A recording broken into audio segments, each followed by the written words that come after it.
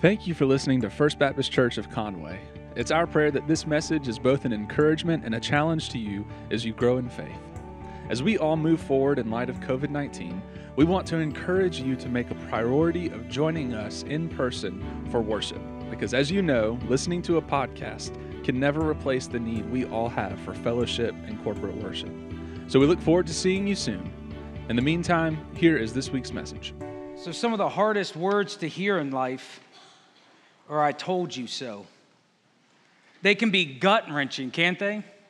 Even worse is when you're facing this traumatic situation, you're broke, you're hurt, you're kind of dealing with this pain, and the person you're talking with can't even say "I told you so." They just give you this look because they don't really have the words to help you because they told you.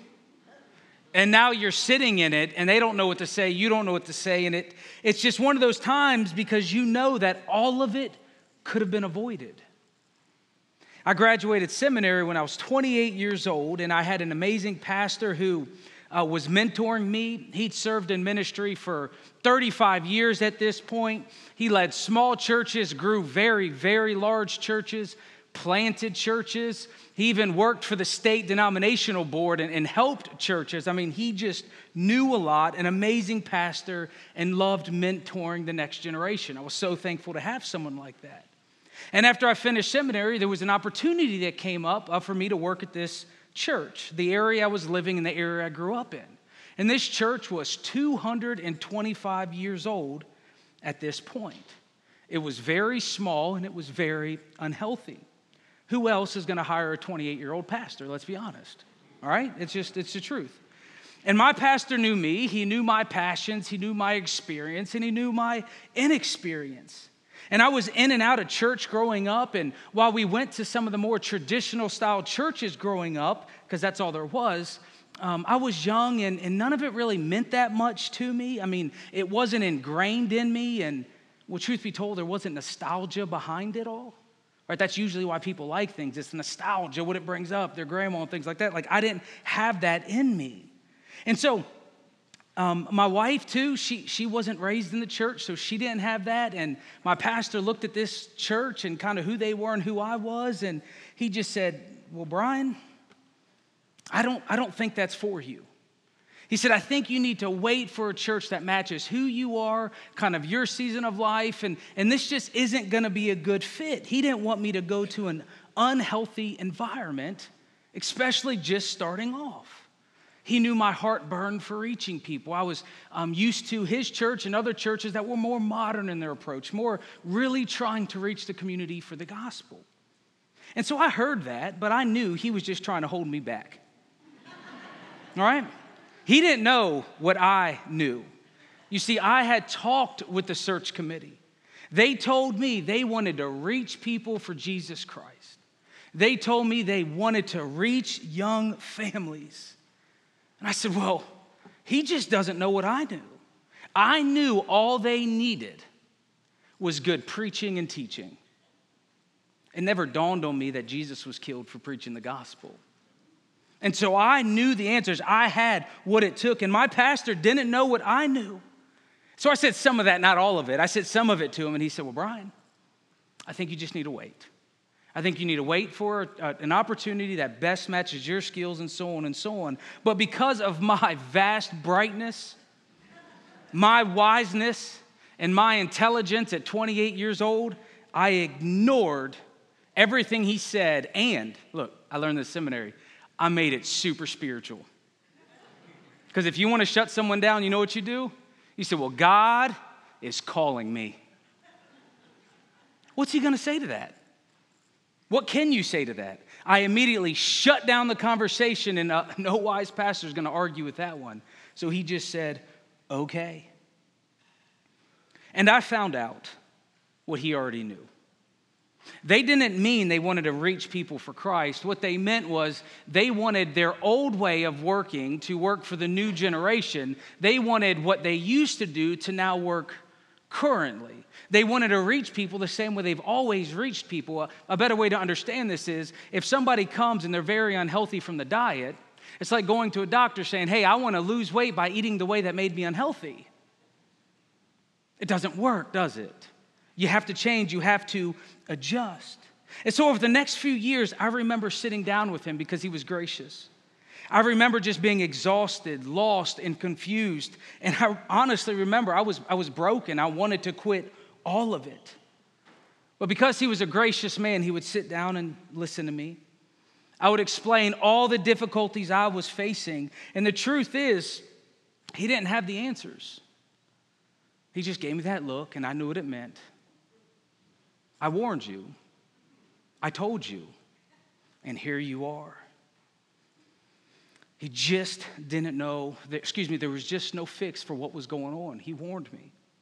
And I bet if we all think hard enough, we probably have those moments in life where we've ignored advice from other people, chartered down our own path, figuring it out on our own, just to find out that they were right all along. Maybe we found out that our parents were right, and hanging out with the wrong people really does lead to a path of regret. Maybe we found out that our friends were right, and that relationship we wanted that everybody told us wasn't going to be any good for us. We found out they were right. Maybe we found out that our character and our actions that people who love us have been warning us about, maybe we found out they were right, and now we have to live in the shame and regret of what we've created for ourselves. Or maybe we found out that sin can snowball. We can't control it. And once we start messing with it and dabbling in it, it can lead to far worse consequences than we could have ever imagined. You see, the reason why I told you so's are so humiliating is because we are confronted with the fact that all the trauma, the disappointment, the anger, the hurt, all of that could have been avoided. Life could have been better. I told you so's make us sit in our own foolishness. Because if we ignore wise advice, that's exactly what we're being. Fools. You see, this morning, we're going to look at Jesus' version of I told you so. The situation we're jumping into is Easter Sunday. Jesus has risen from the grave, but nobody has any idea what that means yet. They don't know what to make of it. And in their midst, what they know is Jesus died. They're disappointed. They're frustrated. He didn't do what they thought he was going to do. And folks, that's our number one problem in life. Jesus doesn't do what we want him to do. And that's where they're at. They're sitting in that. And they're focused on their disappointments. And the same thing will happen to us if we do what they do. If we focus on our frustrations and our disappointments, they just walk away from it all. They're walking away from Jerusalem. They're walking away from the event that took place. Luke 24:13-14 says this. It says that same day, this is resurrection, this is Easter, 2 of Jesus' followers were walking to the village of Emmaus, 7 miles from Jerusalem. As they walked along, they were talking about everything that had happened. Now remember, it's been a dark few days for these followers. While these aren't the apostles, the 12 that we think of, they were disciples of Jesus. They followed him in his ministry. They sat under his teachings, and Jesus has been killed. So they're leaving. They're going back home. They're walking away from it all. And they're talking and discussing their frustrations, their sadness, their disappointments. Verse 15 says, as they talked and discussed these things, Jesus himself suddenly came and began walking with them, but God kept them from recognizing him. So for whatever reason, we don't know why, other than God stopped it, they didn't resurrect. People didn't know who Jesus was after the resurrection. It's as if the story is telling us they weren't ready to know who he was. Before they could see Jesus, they had to truly understand who he was and what he has done on this deeper level. You see, they had the wrong expectations of who Jesus was. Before they were ready to see him and experience him, they had to have their expectations adjusted. Which asks us this morning, are we ready to see Jesus for who he is?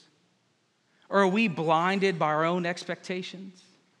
When life doesn't go the way we want it to, when life gets shaken up, do we see Jesus still as the loving Savior who is worthy to worship?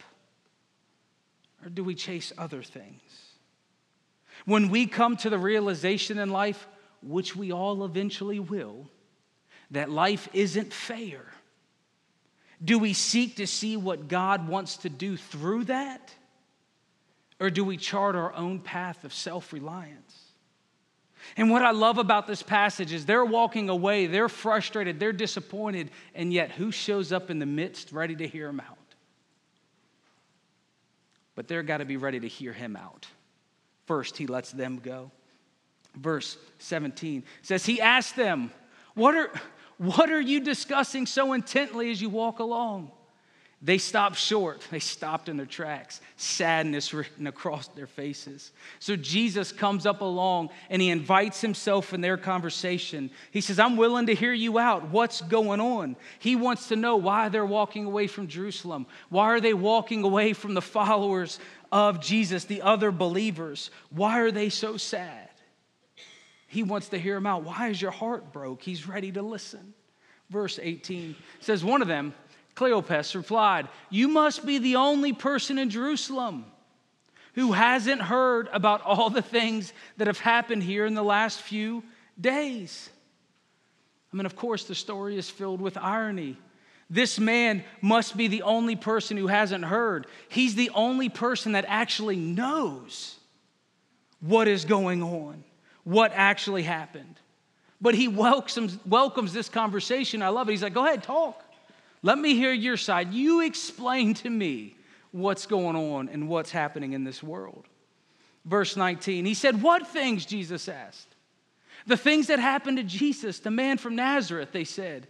He was a prophet who did powerful miracles, and he was a mighty teacher in the eyes of God and of all the people.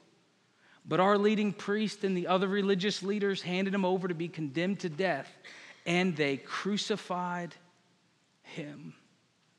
So they retell the events from their own eyes. And what we have to understand is for them, they already had a theology of the cross.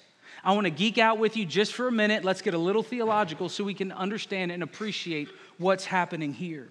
You see, when we talk about someone dying on a cross, the only thing that generally comes to mind is Jesus. Because we're so far removed from seeing, smelling, and watching people and hearing what a cross looks like. And especially if you grew up in church, you're used to just hearing about what's called atonement theories. And what atonement theories are, it's simply where very smart people come up with the very exact reasons what Jesus' death on the cross did and how it all works out. And the reason why this gets so difficult is because the Apostle Paul applies it in many different ways. And so for them, they have so much cultural baggage for what a cross means that Paul has to come at it from many different angles. For a first century Jewish person, the cross had a ton of meaning. To them, Jesus being executed meant Jesus had died a cursed death. It meant that Rome was still in charge and they would not be free from their oppression. The cross was gruesome, the cross was humiliating, and the cross meant they had lost. They explain, we had hoped, past tense, we had hoped that he was the Messiah who had come to rescue Israel. And this all happened 3 days ago. You see, the cross crushed their hopes. As we saw, they knew Jesus was a prophet. They knew he was a great teacher. They admitted that, but they also knew he was killed. In their views, you got to look at it from their eyes. In their view, the pagans had defeated the prophet from God. They knew he was a prophet. They knew he was a mighty teacher, but the pagans had won and humiliated this man on the cross. So they had broken hearts. Their dreams have been crushed. They were expecting life to turn out one way, but it turned out a different way. They felt hopeless. And I ask you this morning, have you ever had your hopes and dreams crushed? Have you ever had expectations that weren't met? Have you learned that life isn't fair and bad things happen to good people all the time? Have you ever given your life to something to just have it pulled away and stripped away from you? Have you ever lost someone close to you? They're experiencing all of that at once. Hopelessness. Verse 22, they continue. Jesus was not only crushed on the cross, then some women from our group of his followers were at his tomb early in the morning. They had came back with an amazing report. They said his body was missing, and they had seen angels who told them that Jesus is alive. And some of our men ran to see, and sure enough, his body was gone, just as the women had said. You see, they aren't impressed by this. They're astonished by the craziness of events. They don't believe he's still alive because if they did, they wouldn't be walking away from where they thought he was. So my translation is this: things have gotten so crazy, we don't know what's going on, we had to walk away. We just can't understand it. We didn't see it coming, so we had to leave. I mean, we were his followers. This was risky. We might get hurt if we continue to gather with the people. Something might be at stake. We can't risk it. We can't do that. So we just need to walk away. So they shared their heart. And maybe you can identify with some of that, maybe a piece of it, maybe all of it. Jesus invited himself in the conversation. He heard what they had to say. Listen, he'll hear what you have to say. But are you ready to listen to him? This is where I love the Bible because it just rocks us. This is Jesus' "I told you so" moment. Here's how he puts it. Then Jesus said to them, you're like, wait, yeah, it's in the Bible. This is his response. You foolish people. It hits hard, doesn't it? You foolish people. You find it so hard to believe that all the prophets wrote in the scriptures.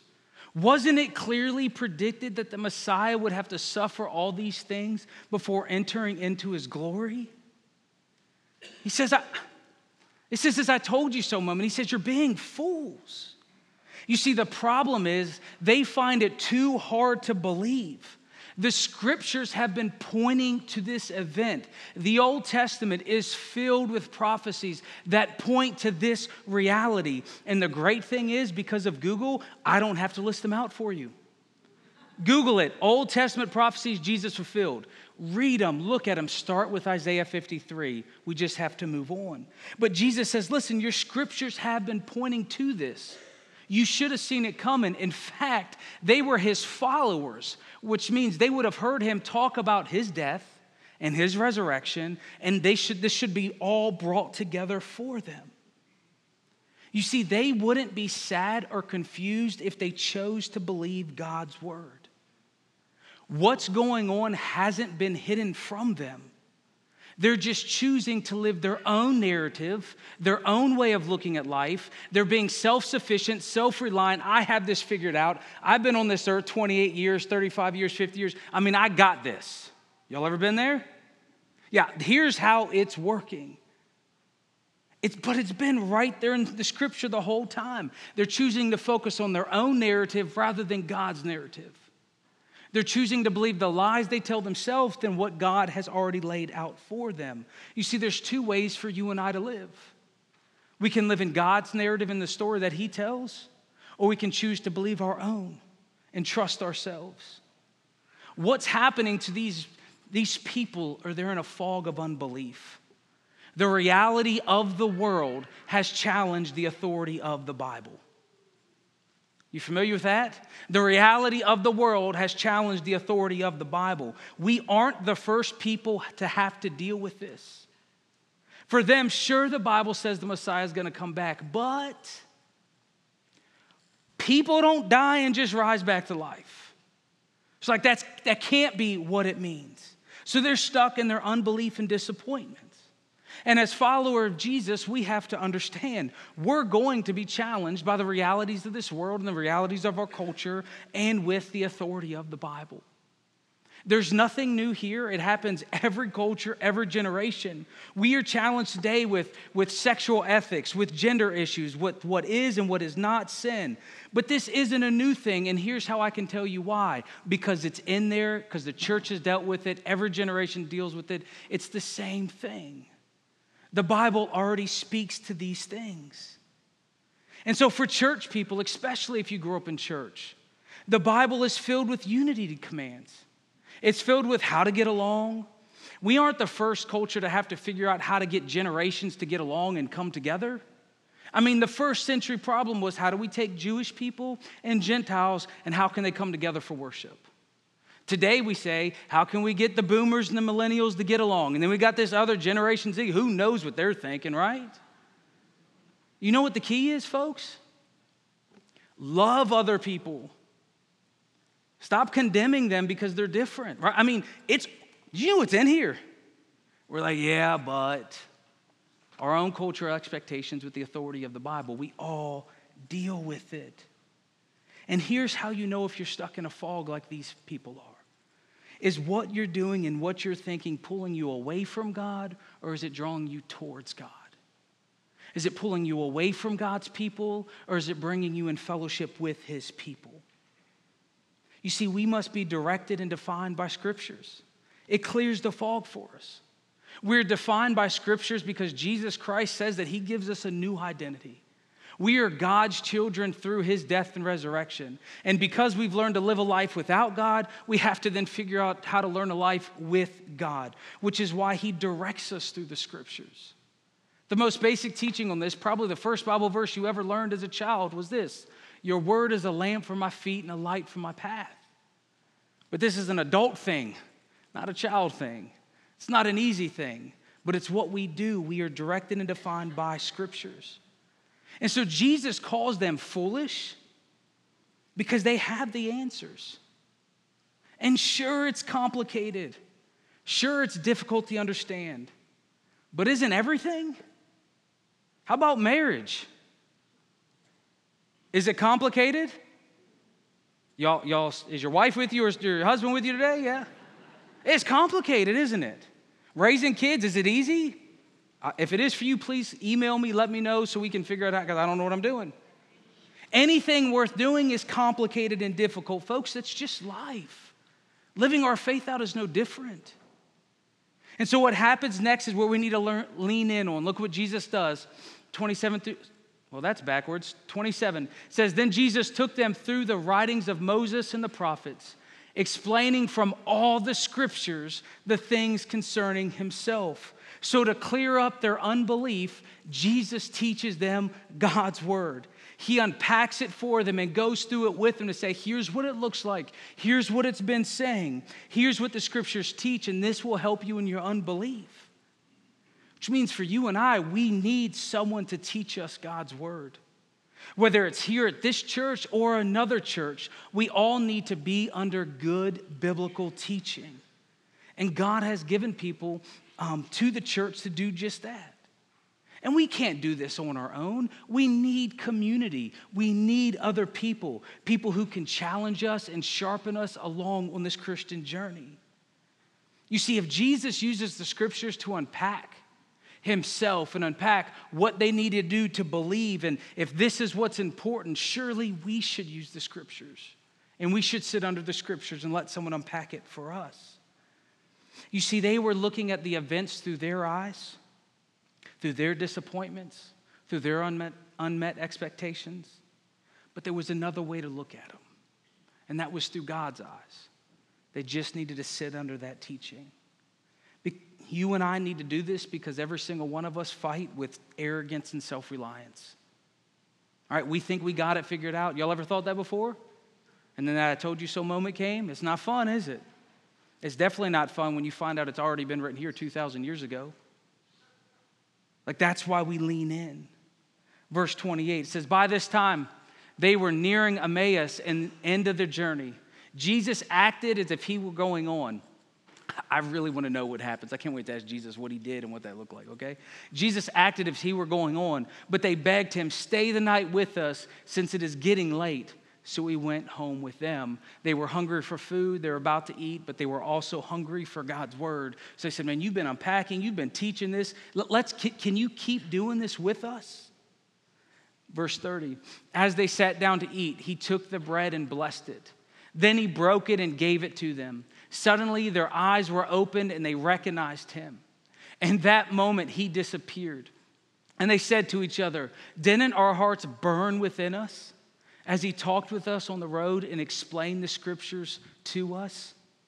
For whatever reason, perhaps how he broke the bread, they recognized who he was in their midst. This is Jesus.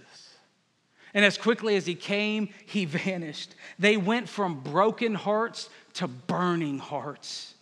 They had grown cold, but the ice was melted around their hearts from God's word. And this is what Jesus wants to do with you. He wants to meet you in your brokenness, your unmet expectations, and he wants to meet you there and set your heart on fire for who he is and what he's doing in this world.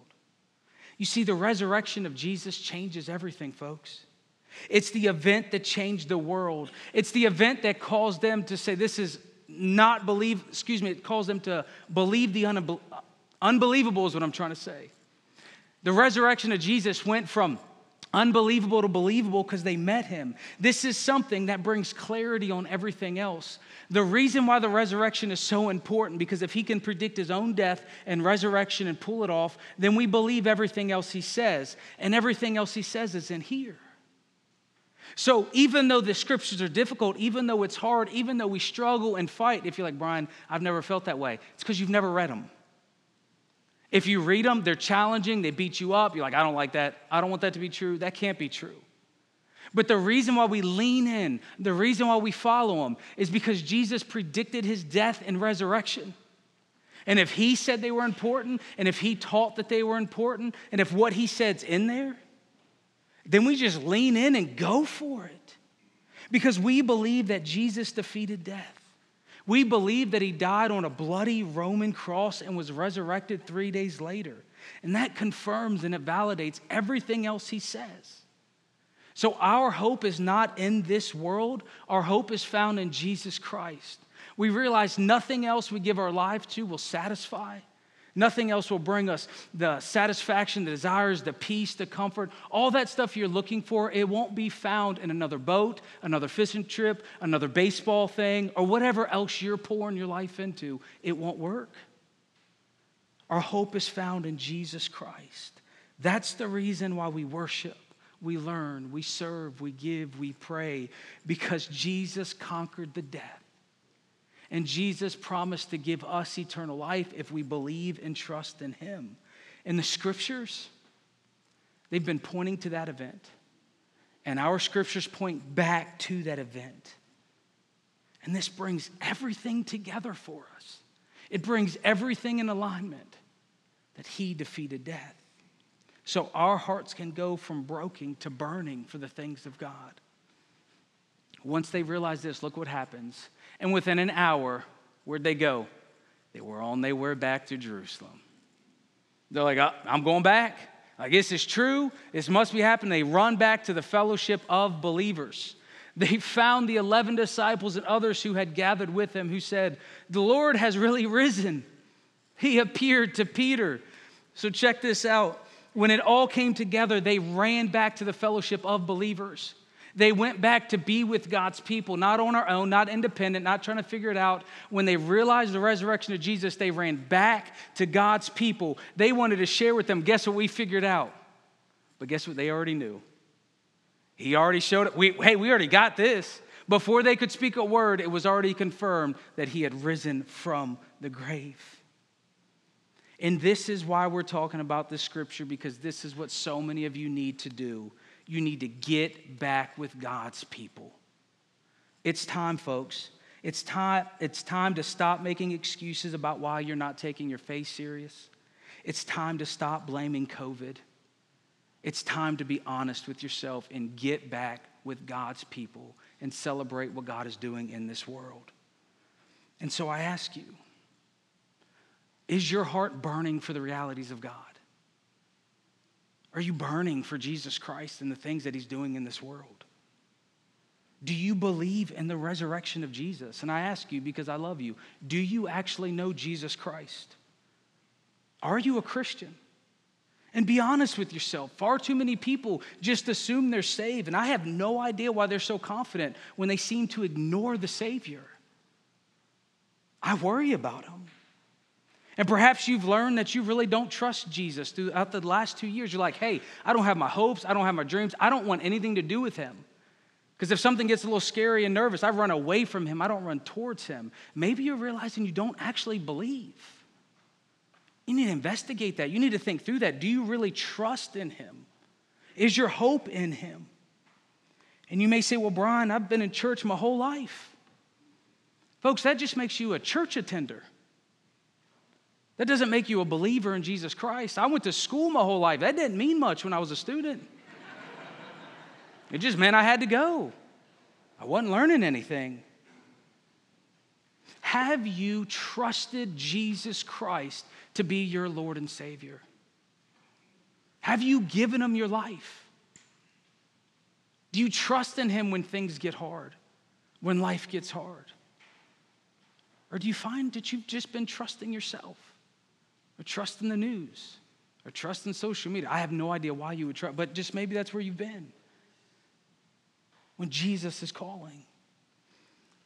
Or maybe for you, your heart's grown cold. Maybe you've been focused on disappointments and frustrations, and maybe you have so much going on that if I heard your story, I'd be like, you're right. I mean, I'd be at the same place you are. But folks, I'm here to tell you that's why we need the church. That's why we need God's people. We need our brothers and sisters in Christ to strengthen us, to carry our burdens with us, to give us another perspective. Because if we're sitting over here by ourselves, I mean, I'm pretty good at talking myself into things. Are you? I can talk myself into anything. I need other people to pull me out of that to say, no, come on, let's go. That's not right. That's not true. That's just a lie. Let's go. That's why we need each other. And maybe for you, your disappointments happened at church. Look, I've been there. So let me just be brutally honest with you why I have you here on Easter. You'll never find a perfect church because we are imperfect people. But that doesn't mean you walk away from it all. We worship a resurrected Savior, not other people here at church. We are here for Jesus Christ. Also, you'll never agree with everyone on anything, on everything. Did you know that? That's just part of life. Sometimes we just got to grow up. We're not going to agree about everything. That's okay. That's not a reason to walk away. Because we can't grow unless we're challenged. And we're called to grow into maturity as disciples of Jesus Christ. So sometimes we're going to have to hang around people who believe differently. That can strengthen and sharpen our faith. And there will always be things competing for your time. You have to make time for things that are important. And folks, worshiping God is important. It's important to teach your children. It should be important for you. And I can't explain why it's important. I can't use words. That's why we come together to sing and use instruments, because it's so magnificent. We just can't speak why. We have to just do it. So worship is important, to come together and celebrate. And so what we see from this story, to wrap it up, is the way we go from a broken heart to a burning heart is putting your faith and trust in the resurrected Savior. It's giving him your life, saying, I trust in you. I want to follow you. You've done everything. I can't do it. So I'm going to rely on you. It's trusting Jesus, studying God's word, being taught God's word, and running to the fellowship of believers to be strengthened and encouraged and celebrate together. You see, I told you so conversations are tough to have, especially when it comes to matters of faith, because so much is at stake, folks. And honestly, I don't want to have them with you one day. I don't want to say, I warned you. We told you. You could have avoided. So I plead with you to take your faith serious. It's time, folks. It's time to get back on track with the things of God. It's time to celebrate and remember our resurrected Savior. It's the most important thing you can do, is continue to grow in your intimacy with God. Will you pray with me? Heavenly Father, we come to you today in the precious name of Jesus. We come to celebrate who Jesus is and what he's done, Lord, the event that changed the world. Lord, we remember and celebrate that the resurrection was a real event in real time in history. That this isn't just a story or a fairy tale we believe, but a real event that happened. And Lord, so we put our faith and trust in Jesus Christ. We trust in him for the life to come, but we trust in him for the life that we live here on this earth. Father, I pray that you use us in a mighty way for your glory. I pray that your Spirit melts the ice around our hearts. I pray that we take our faith serious and that this is the day, an Easter day, that our faith is reignited once again for your glory. In the precious name of Jesus we pray. Amen.